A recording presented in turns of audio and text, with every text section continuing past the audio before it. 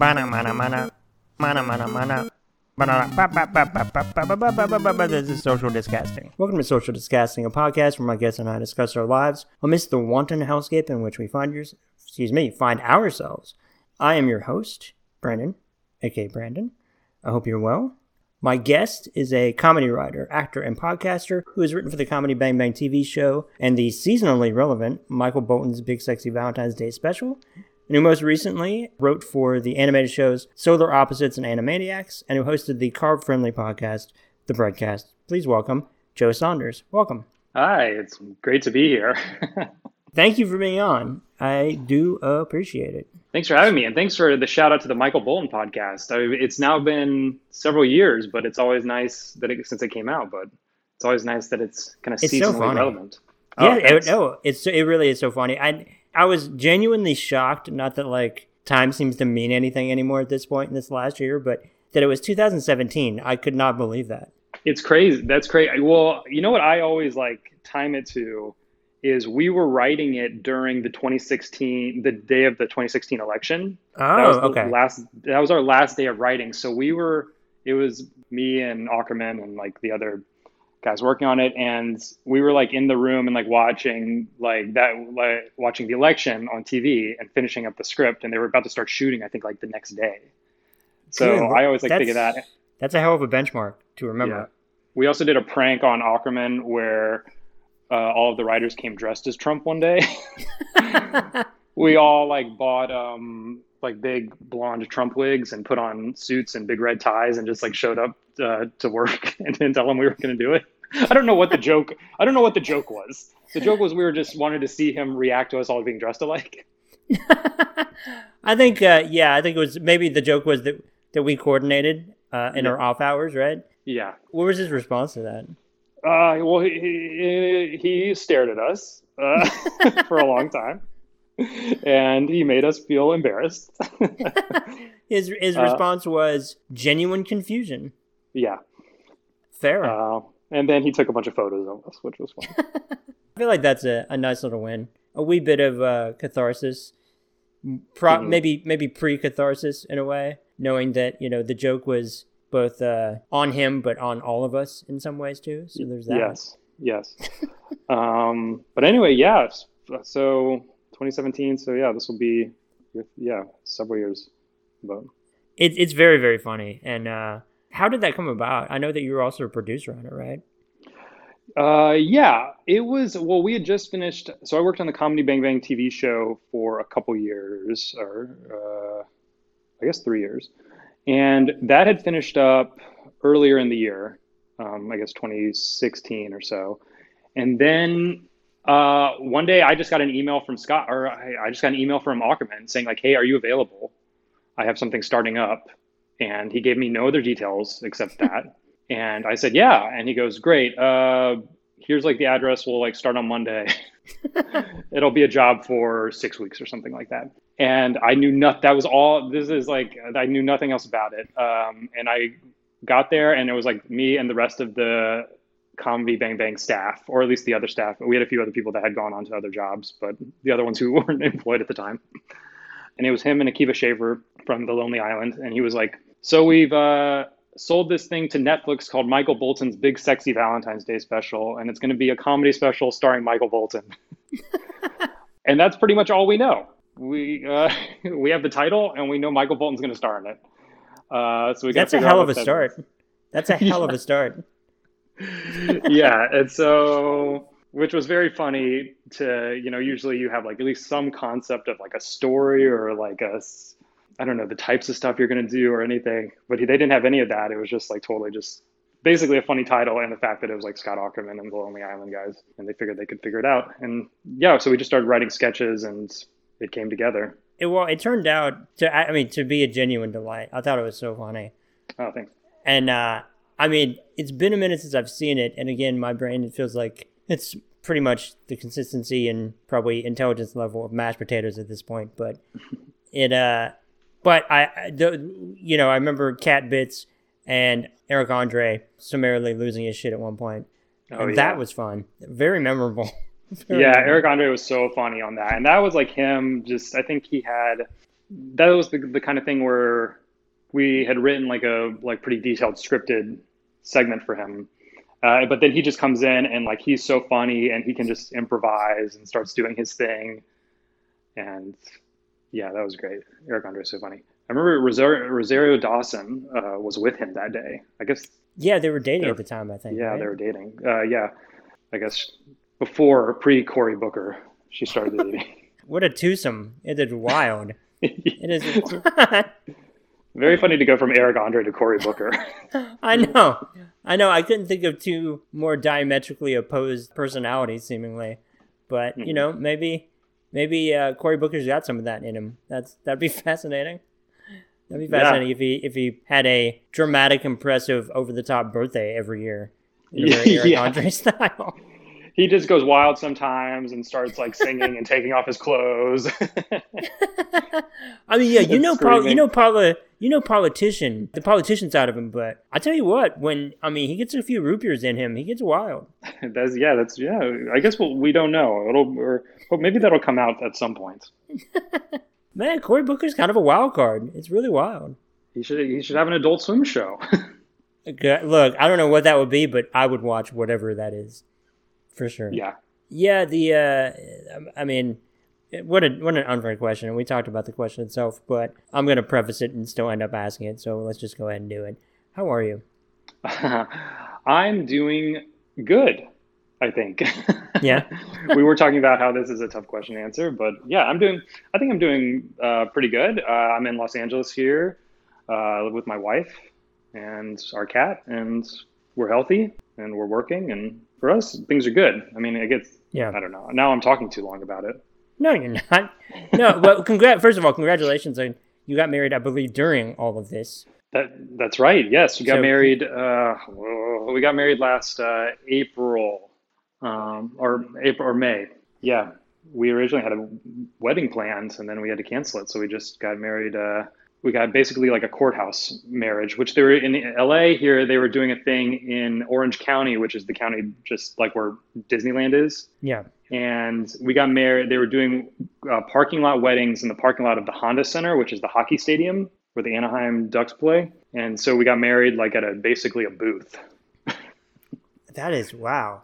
It's funny. I wanted to say the word eloped, but I'm like, I don't think that's what that is, but I also don't necessarily know what that means. So I guess, yeah, a courthouse wedding is just more of a no frills kind of ceremony. Is that right? I guess. Yes, I guess to me that's defined as like you can make these appointments with like okay. I forget what the department, the registrar's office or something, the county registrar's office, and they'll just you just go down there and there's like a civil servant who will just read a thing to you and kind of does like a little ceremony. And it's very quick and easy. And you bring like one person with you as a witness. Oh, okay. So it's like, yeah, it's checking all of the boxes that make it a legal and binding marriage. Mm-hmm. Yeah. I always think of elopements. I mean, I guess that would be a way I'm sure you can do that as an elopement. I always think of elopements as like the kind of the Vegas wedding. That's true. Yeah. But I guess you can do whatever. It's run away secretly in order to get married, especially without parental consent. What? Oh, okay. So that's like if you don't tell anyone, it's a surprise to your family. You're like, guess what, guys? We all got married. We all got married. We did it. Not going to explain what it is, but we did it. We did it. Okay. That's good to know. I mean, I don't know if it's good to know, but I know it now. So that's good. It might come in handy one day. You never know. You know what? If I ever want to elope, now I know how to do it right. So that's good. That's step one, I think, to elopement is knowing what it is. This is like my one professional question. And let me preface it by saying professional, and then you hear what the question is. But amidst 2020, we had many things happening. Obviously, COVID being a major one. And by major, I mean the one. But also, there was like a weird, almost inexplicable bread craze of people baking things. And, of course, you have the breadcast. The question is, did you bake something, or was like, well, this is my normal life of bakery, so you didn't? This is interesting. It's not interesting. Yes. So my podcast I've done a few episodes of is called The Breadcast, where I bake stuff. And if I was a smart person, I would have taken advantage of that craze where everyone was at home baking and done more episodes of my podcast. But I could never quite get there. But I was baking at home, and I, like everyone else, kind of got back into making or got more into making sourdough bread, and was really doing that a lot. Is the sourdough bread more difficult to make than a quote unquote regular bread, or is it just a different process? Yes, I think it's more difficult. I'm, totally approaching this stuff as approaching any kind of baking as an amateur, and really an untalented amateur. So for me, it was very difficult. I think kind of the big difference with sourdough bread is that you have to basically make your own yeast. Okay. Like with other kinds of bread, you can buy, the little packets of yeast at the grocery store. But this one, you kind of make it yourself just using flour and water and letting it develop over time. And then that can be kind of a delicate thing to work with. So it took me I'm kind of getting okay at it, but it's taken me, I've been working at it for a few years now, trying to make something that looks good and is edible. I love a sourdough. I don't know if it's maybe that it's not made as much over here. I'm in Arkansas, but I love it anytime I have it. I just don't get it very often. Yeah, I'm the same way. I love it too, and never I grew up in Georgia, and I felt didn't really encounter it very much until maybe in the last since I've been in college. But yeah, I love it, and I don't know. For some reason, it kind of scratches a weird itch for me in terms of a very specific challenge that is kind of difficult, but is achievable. And I don't know, for some reason I've kept trying it and making it and trying to get better at it and watching videos of it. And also seeing other people making them over the last year was kind of inspiring, and wanting because I was I really got to try to get good at this. You're wow, if these people that had no pre-COVID interest in baking and bread are doing it, then now I gotta get going too. I gotta up my timeline. Yeah, exactly. I was everyone is so much better at this than me, and I've been trying to make one for 2 years. I have a titular cast about this. I've got to now get better at this thing.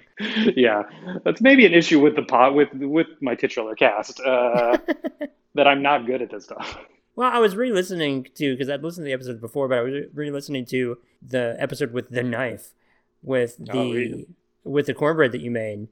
That the cornbread sounded really good, especially with the added element of, I guess, the bacon or the bacon grease, I guess. The bacon grease, yeah. Oh my God. I don't know if I've made that recently. Yeah, I made cornbread I made bacon in a cast iron skillet, and there was a bunch of grease, and you use the leftover grease to make cornbread in the same skillet.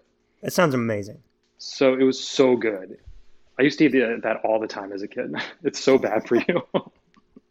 Well, that does remind me of it's a different thing, a biscuit, but there's a place here that makes, it's part of their Sunday brunch whenever, I hope they don't do it now. I don't know if they do, but it's a Sunday brunch thing, and it's just one thing you can order is just a biscuit. And it's 2 biscuits, and they are giant and fluffy, and it has got so much butter in it. It's going to take 5 years off your life. It is so bad for you. But it's really difficult to beat, I guess, because it's so over the top, absurdly indulgent, but it's so good. And stuff like that, I can't eat it a lot because of that factor, and I feel every ounce of every calorie when I do that. But man, it's really hard to beat when you have that good. Yeah. Oh, I love those kind of Southern style biscuits that I always associate my great aunt's making or my dad making, or that sort of thing. Oh, so good. And very hard to find in California. Does something like that. I imagine, although from what I gather, just as an outsider who listens to, I don't know, maybe 100 podcasts that are all from the California area, that it does feel like California has a really impressive, diverse, and pretty damn good food scene over there. Yeah, there definitely is. It's funny, there are those, they supposedly, we have this amazing, all these great ethnic foods, the big Chinese cuisine, and obviously huge Mexican cuisine, and all these big fancy chefs and stuff. But there's certain things that at least I had growing up there. I don't see we don't have there's no Waffle Houses out here, and you can't find kind of the equivalent of a waffle. There's not even the equivalent of a Waffle House. That's surprising. Yeah, because I feel that would be I don't know. I feel like at the very least, something indulgent like that would be kind of a nice answer to a lot of, healthy eating and different options. Just like to have just that awful for you indulgent meal. I feel like that has a place there. Yeah. Oh my God. I wonder if I could ever get my act together and get some money. If I could like open up some Waffle Houses out here, I feel like I'd be a billionaire. Well, I mean, even like, I know it's a fast food thing, but like, I remember hearing people talking about it in real time. I think it was probably on Doughboys when that first Chick-fil-A opened and there was like a line down the block for that thing. And it was like a moment over there. Yeah. Yeah. Now there's a bunch of Chick-fil-A's out here. I imagine. Anytime I think about Waffle House, not that I'm thinking about it a lot, but every day when I wake up and I think about Waffle House, I think about how I remember reading a story, especially with relation to Florida and hurricanes, and they said something like an unofficial kind of indicator of how bad they think a hurricane is going to be is that if the Waffle House of a certain area closes down, that tells you it's going to be very, very bad because otherwise they stay open through thick and thin. Yes, I love that. I've heard this before. I think it's called the Waffle House Index. Oh, okay. Or something like that. I've heard that. Yes, that's so great. I love it. Oh yeah, no, okay. I didn't realize how bona fide this was. Okay. The Waffle House Index, you're 100% right, is an informal metric named after a Waffle House restaurant chain and is used by FEMA to determine, wow, this is way more official than I thought, to determine the effect of a storm and the likely scale of assistance required for disaster recovery. Wow. Okay. That's great. They should license this out for other areas, like put some in Hawaii for typhoon indicators or something. Yeah. Get that out there. That's their brand. I guess you just got to figure out what the local thing, what the local thing is. The taco truck indicator or the In-N-Out burger indicator for California. Yeah, I don't know. Yeah, I don't know what could be used to indicate possible earthquake situations. I guess I don't know what all California has that needs these kind of indicators. Unfortunately, I guess wildfires maybe. Well, this one's dark. Wildfires, mudslides, earthquakes. Oh boy. Each one can have its own indicator. Okay, good. Need to franchise this out. Every certain franchise of a certain nature and size gets its disaster. So that's good. Mm-hmm. That's something these restaurants and brands definitely want to be associated with. So that's good. Mm-hmm. Wait, okay. Sorry to go back to this, but there are levels. It says the index has 3 levels based on the extent of operations and service at the restaurant following a storm. The levels are, this is fair enough, green, yellow, and red. Green, full menu. Restaurant has power and damage is limited or no damage at all. Yellow, limited menu. No power or only power from a generator or food supplies may be low. Red, the restaurant is closed, indicating severe damage, severe flooding, or a pandemic. What? There's a pandemic element to it? Uh-oh. Whoa. Man, maybe our branding for bad situations in restaurants and brands, maybe they already did it all. Yeah. Wow. Well, you know what they should do for that Waffle. Those labels should be something like smothered, covered. Yes. Whatever a third thing is. Smothered, covered, chunked, diced. Yes. There's all kinds of them at this point. Green, yellow, and red. Yeah, for such a borderline ingenious and or sociopathic move on their part, green, yellow, and red is not very impressive. Yeah. Sometimes when you're coming up with an idea for something, the last part you think of, you just kind of phone it in. Yeah, that definitely, the red, yellow, green, yellow, and red feels like first draft, last draft. So right. Yeah.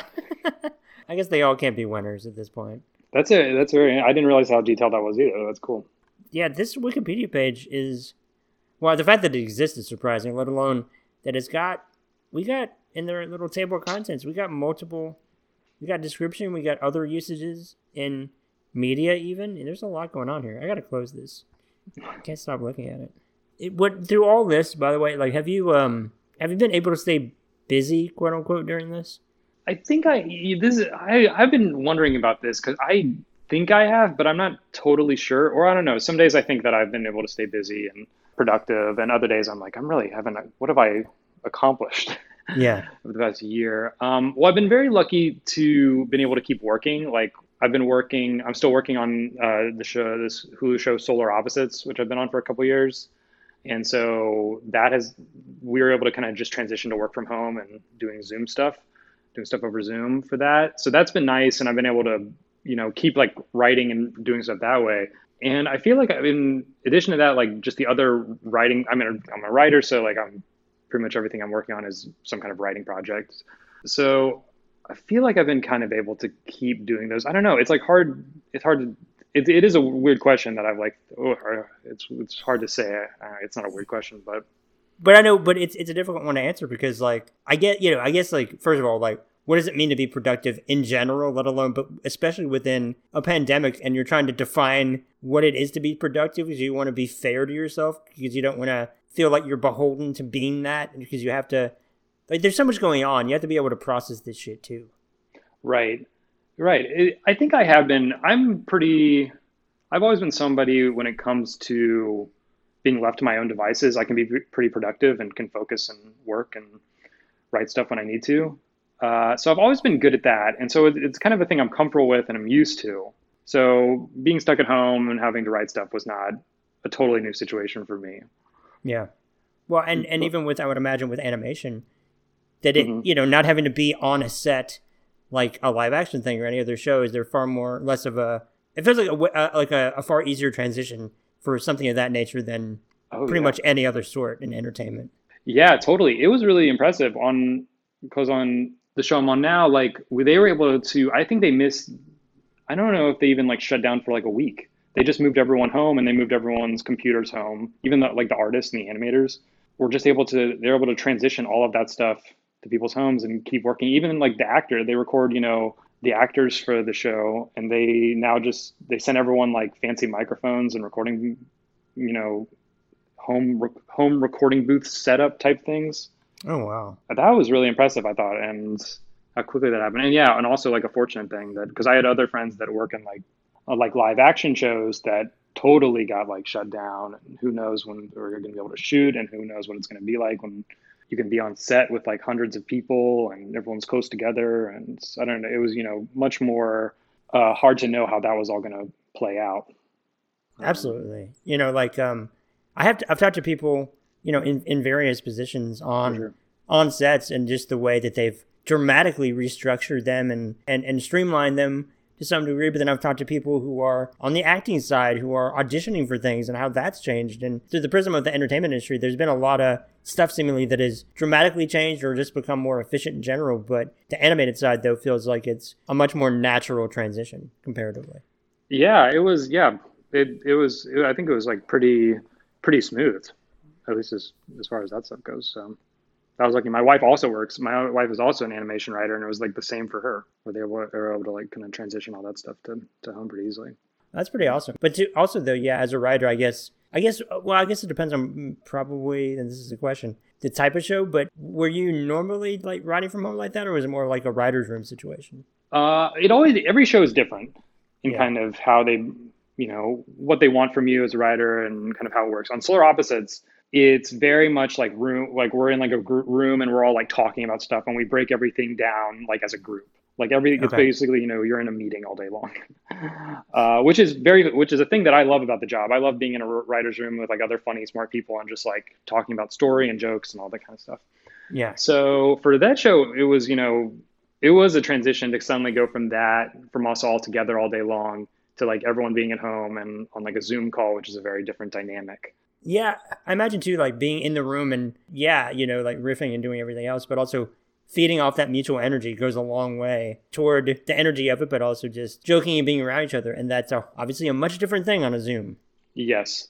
There's a funny thing that's like kind of hard to explain, but like, well, I don't know. This is like anytime like you're with your friends or anything and like you're all like joking around. And sometimes, or like if you're like all out at a bar and like talking, sometimes there'll be like weird like lulls in the conversation where everyone will get like quiet. Yeah. And like that's the thing that happens in comedy writers' rooms a lot, especially where like everyone's like pitching jokes and being funny and like doing little bits and like jumping around and dancing. And then you'll just have moments where like kind of the energy will just like drop and everyone, or like if you hit like a tough thing or like a tough story thing or you're something difficult you're trying to figure out, like everyone will get really quiet and it'll just be silent. Yeah. And do that on Zoom is is like so awkward. Well, part of you also be like, did you cut out? Yeah. You know, like, is it just that naturally happened, or is this a technological issue? Right, exactly. And so it's getting used to that, or like it being quiet and someone being like, is everyone still there? I imagine there's an absolute adjustment to what this new approximation of this dynamic is. Yes, exactly. It's been like figuring out like how you have those kind of meetings, or how you have like a big conversation with everyone, like how you have a conversation with like 12 people all on a Zoom that's like kind of free flowing and funny, and trying to be creative, but also like Zoom only lets really like one person talk at a time. Yeah. Well, and also when you have potentially connections that are of 12 different strengths that you're trying to do that, and it's like, wow, I can imagine that just murders comedic timing potentially. Yeah.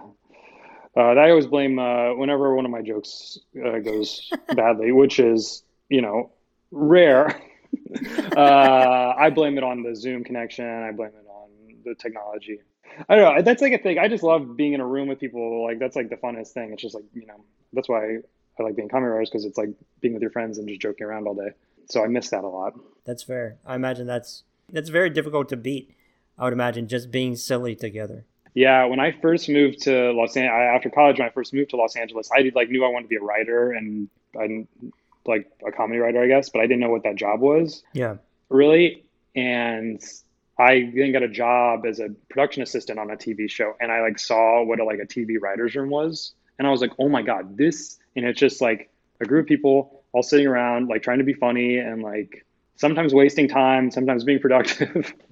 Yeah. And I was like, oh, this seems like the most fun. This is exactly what I want to do. It seems, once I saw that in action, I was like, ooh, this is my thing. What was the last movie you saw in the theater? Well, my friend had a birthday party. The last thing I saw in the theater was Fargo back in 1996. My friend had a birthday party, and his girlfriend rented out a small theater, and we all watched Fargo, which is his favorite movie. And that was like only a couple weeks before they shut down movie theaters, or kind of before this stuff happened. Wow. But then, so Fargo was like the last thing. But then the movie I saw before, the new movie I saw before that was, what's it called? It's called like Portrait of a Lady on Fire. Oh, that's a hell of a choice. I love that movie. Yeah, I did too. I can't imagine the theater experience of that, because I just saw it on Hulu whenever they released that.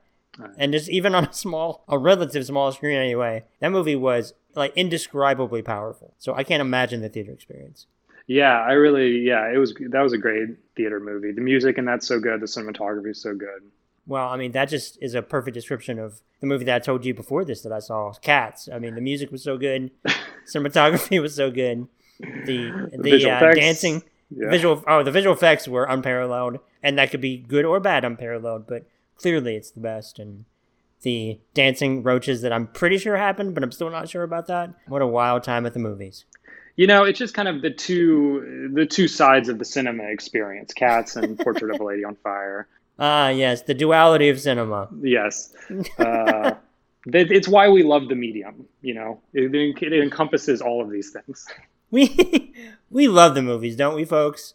Because the last two movies I saw at the theater, and this is in no way representative of truly how much I love and cherish the movie experience. The last two movies I saw at the theater, and hopefully not ever at this point, Cats, and prior to that, The Rise of Skywalker. I was going through something that I didn't even know about, apparently. And man, what a way to go out. God. That should be like Stephen King should like should update The Stand, and like the early chapters of The Stand are all about like the end, like shit going down, and that should be somebody should be in a theater watching The Rise of Skywalker and Cats. I like the idea too of like somebody seeing those two movies and it without any kind of like comment on it, it just completely distills how much they don't see what's coming. Yeah. It's with the signs were all there. Nobody was looking back on it. People in the future will be like, how isn't everyone prepared for this? like I know this is a movie, and it's a sci-fi movie at that, and it's very dystopian, but this is deeply unrealistic. Nobody would see those two movies in general, let alone one that purports themselves to be a film lover. So I mean, this is impossible. as I'm like cowering in the fetal position in the corner. This is, yeah, a lot of this can be traced back to Rise of Skywalker, now that I think about it. I think that is patient zero. Yeah. It's Rey being told she's a Palpatine. That was the moment. Oh boy. I will never see that movie again. Ever. I've fired it up on Disney. I have Disney Plus now. I've fired it up on Disney Plus a couple times just to be like, oh, look at this thing. Yep. There's that again. And I get a few minutes into it, and I'm just like, oh my God, I can't. Not necessarily always because of what's on screen, but just because of like my emotions attached to it and like all kinds of stuff. My knowledge of what's coming. I feel like this is semi-related in that I guess it was a choice that I didn't realize was maybe questionable, but I rewatched Peter Jackson's King Kong movie a couple of days ago. And first of all, it really holds up very well. It's a really good movie, but what I didn't realize or remember at all was that it's 3 hours long. Oh, yeah. Yeah. I had no recollection of that whatsoever, and I saw that in the theater when it came out. I had no idea. Yes, I remember. I haven't seen it since in the theater, but I remember it being so long. And on top of that, though, not knowing it was 3 hours long, it was the extended cut. So it was 17 minutes longer. But I did it under the auspices of, I guess in my brain, well, this isn't a 3 hour movie already. And it was 13 minutes longer. Because I guess so many unanswered questions, ? It's a very long movie, but it's also a lot of fun. It really holds up well. I remember liking it a lot. I remember like every section of that movie, like feeling like they were cramming so much plot into all the different sections. Like them on the boat going to the islands yes. I feel like really, there's a lot of stuff that happens. Or maybe, I don't remember, them on the boat feels like that's like a whole movie where there's like, don't they try to overthrow the captain? And like, there is a lot happening. Honestly, before the boat, on the boat, there's like 7 movies happening on that island. There is so much happening. It's a lot. Like, I feel like, in a way, a part of me is like wondering, was Peter Jackson like, look, I'm used to making 3 hour long movies, so I'm just going to get everything out for what may be the length of a trilogy for King Kong in one movie by doing a 3 hour. I guess he just couldn't help himself. Like, the idea of a 100-minute movie seemed impossible to him at that point. Yes, the original King Kong is like only like 85 minutes or something. Yeah, exactly. You know, like it's short. It's very lean and mean. Yeah. So, now I'm intrigued to rewatch the Peter Jackson King Kong. They should have the Peter Jackson King Kong show up and fight Godzilla versus Kong. I would watch that in the new ones. See, and that's why I've been watching or rewatching both canonical Kong and or Godzilla movies and non-canonical. Because I've not gone back and rewatched that like 2014 or whatever Godzilla one that started it all. Yeah. Because it's deeply unfun. But I rewatched like Skull Island and I rewatched the Godzilla King of the Monsters. But then I also just last night watched, which has no ties to this quadrilogy or whatever, Shin Godzilla, which is amazing. It's so good. I want to see Shin. I was actually just reading about Shin Godzilla. I've never seen that, but I really want to see that. Isn't that the Neon Genesis guy? I think so. Yes, I believe so. I've seen all of it's so good Evangelion, and I'm very interested to watch. I got to watch that. Maybe I might watch that today. Yeah, I highly recommend it. I watched it last night, and then I finished it this morning. Honestly, the only like semi-succinct thing I can sum it up as is it just kicks so much ass. It's so good. Oh, that's awesome. That's super cool. And I don't know. Yeah, I don't know what this new, epic event, this showdown is going to be. I think at this point it's going to be like they fight each other for a little bit, but then they have to team up to defeat a Mecha Godzilla or something. Yes. I think it's what's going to happen, right? But my favorite thing, though, which is like that everybody's just like, well, there's no way Kong can beat Godzilla because Kong's not big enough. But then in Skull Island, they made it a point of John C. Reilly saying, like, he's just a teenager. He's still growing. So, like, they knew. They knew that in that movie he was like, we can't make him too big because then this island won't be big enough for all the comparably big things he has to fight within the movie. So we'll just say he's a teenager, and then he'll be big enough to fight Godzilla, 5 years and 3 movies away from now or whatever. That was really smart. That just having it. He's a teenager. Exactly. Like John C. Reilly must have been paid so handsomely, and rightfully so. And then he has to say the line, he's just a teenager. It's so funny. I hope they got a few different options for that in case they wanted to figure out how big they want to make Kong later on. Like, they'd be like, he's actually just a baby. He's just a toddler. He's just a preteen. He'll be fighting a Galactus in like 5 years. Larger than the whole planet. They're going to have some weird, like, inter-IP crossover of, like, King Kong versus him on Mars fighting. Honestly, I say that. I would watch that. I don't know what that would be. That does sound very good. I think we got to look into it. That sounds entertaining, yeah. I mean, we're at the whatever mark at this point, but I don't want to take up too much more of your time. But what all of the things you have going on? I know you said Solar Opposites, which I know is on Hulu. Do you want to point people toward before we wrap it up? I don't even know. There's a new season of Solar Opposites coming out, I think March 26th, season 2. Oh, nice. And they'll put, there's, I think, 7 or 8 episodes. Yeah, 7 or 8 new episodes, all on Hulu. So I have a lot of fun working on that show. I think it's really funny. So I hope people check that out. Solar Opposites on Hulu, which is also the home of the aforementioned Portrait of a Lady on Fire. So there's that. Double feature. Feature. A natural double feature. Just like my natural 1-2 death combo final visit of the theater of Rise of Skywalker and Cats. A natural pairing if I've ever heard one. Yeah. But yeah, thank you for doing this. This was so fun. Oh, thanks for having me. Yeah, this was a great chat. Absolutely. Thank you, everyone, for listening. Please take care. Please wear a mask and practice empathy because God knows we need it. Take care. Goodbye.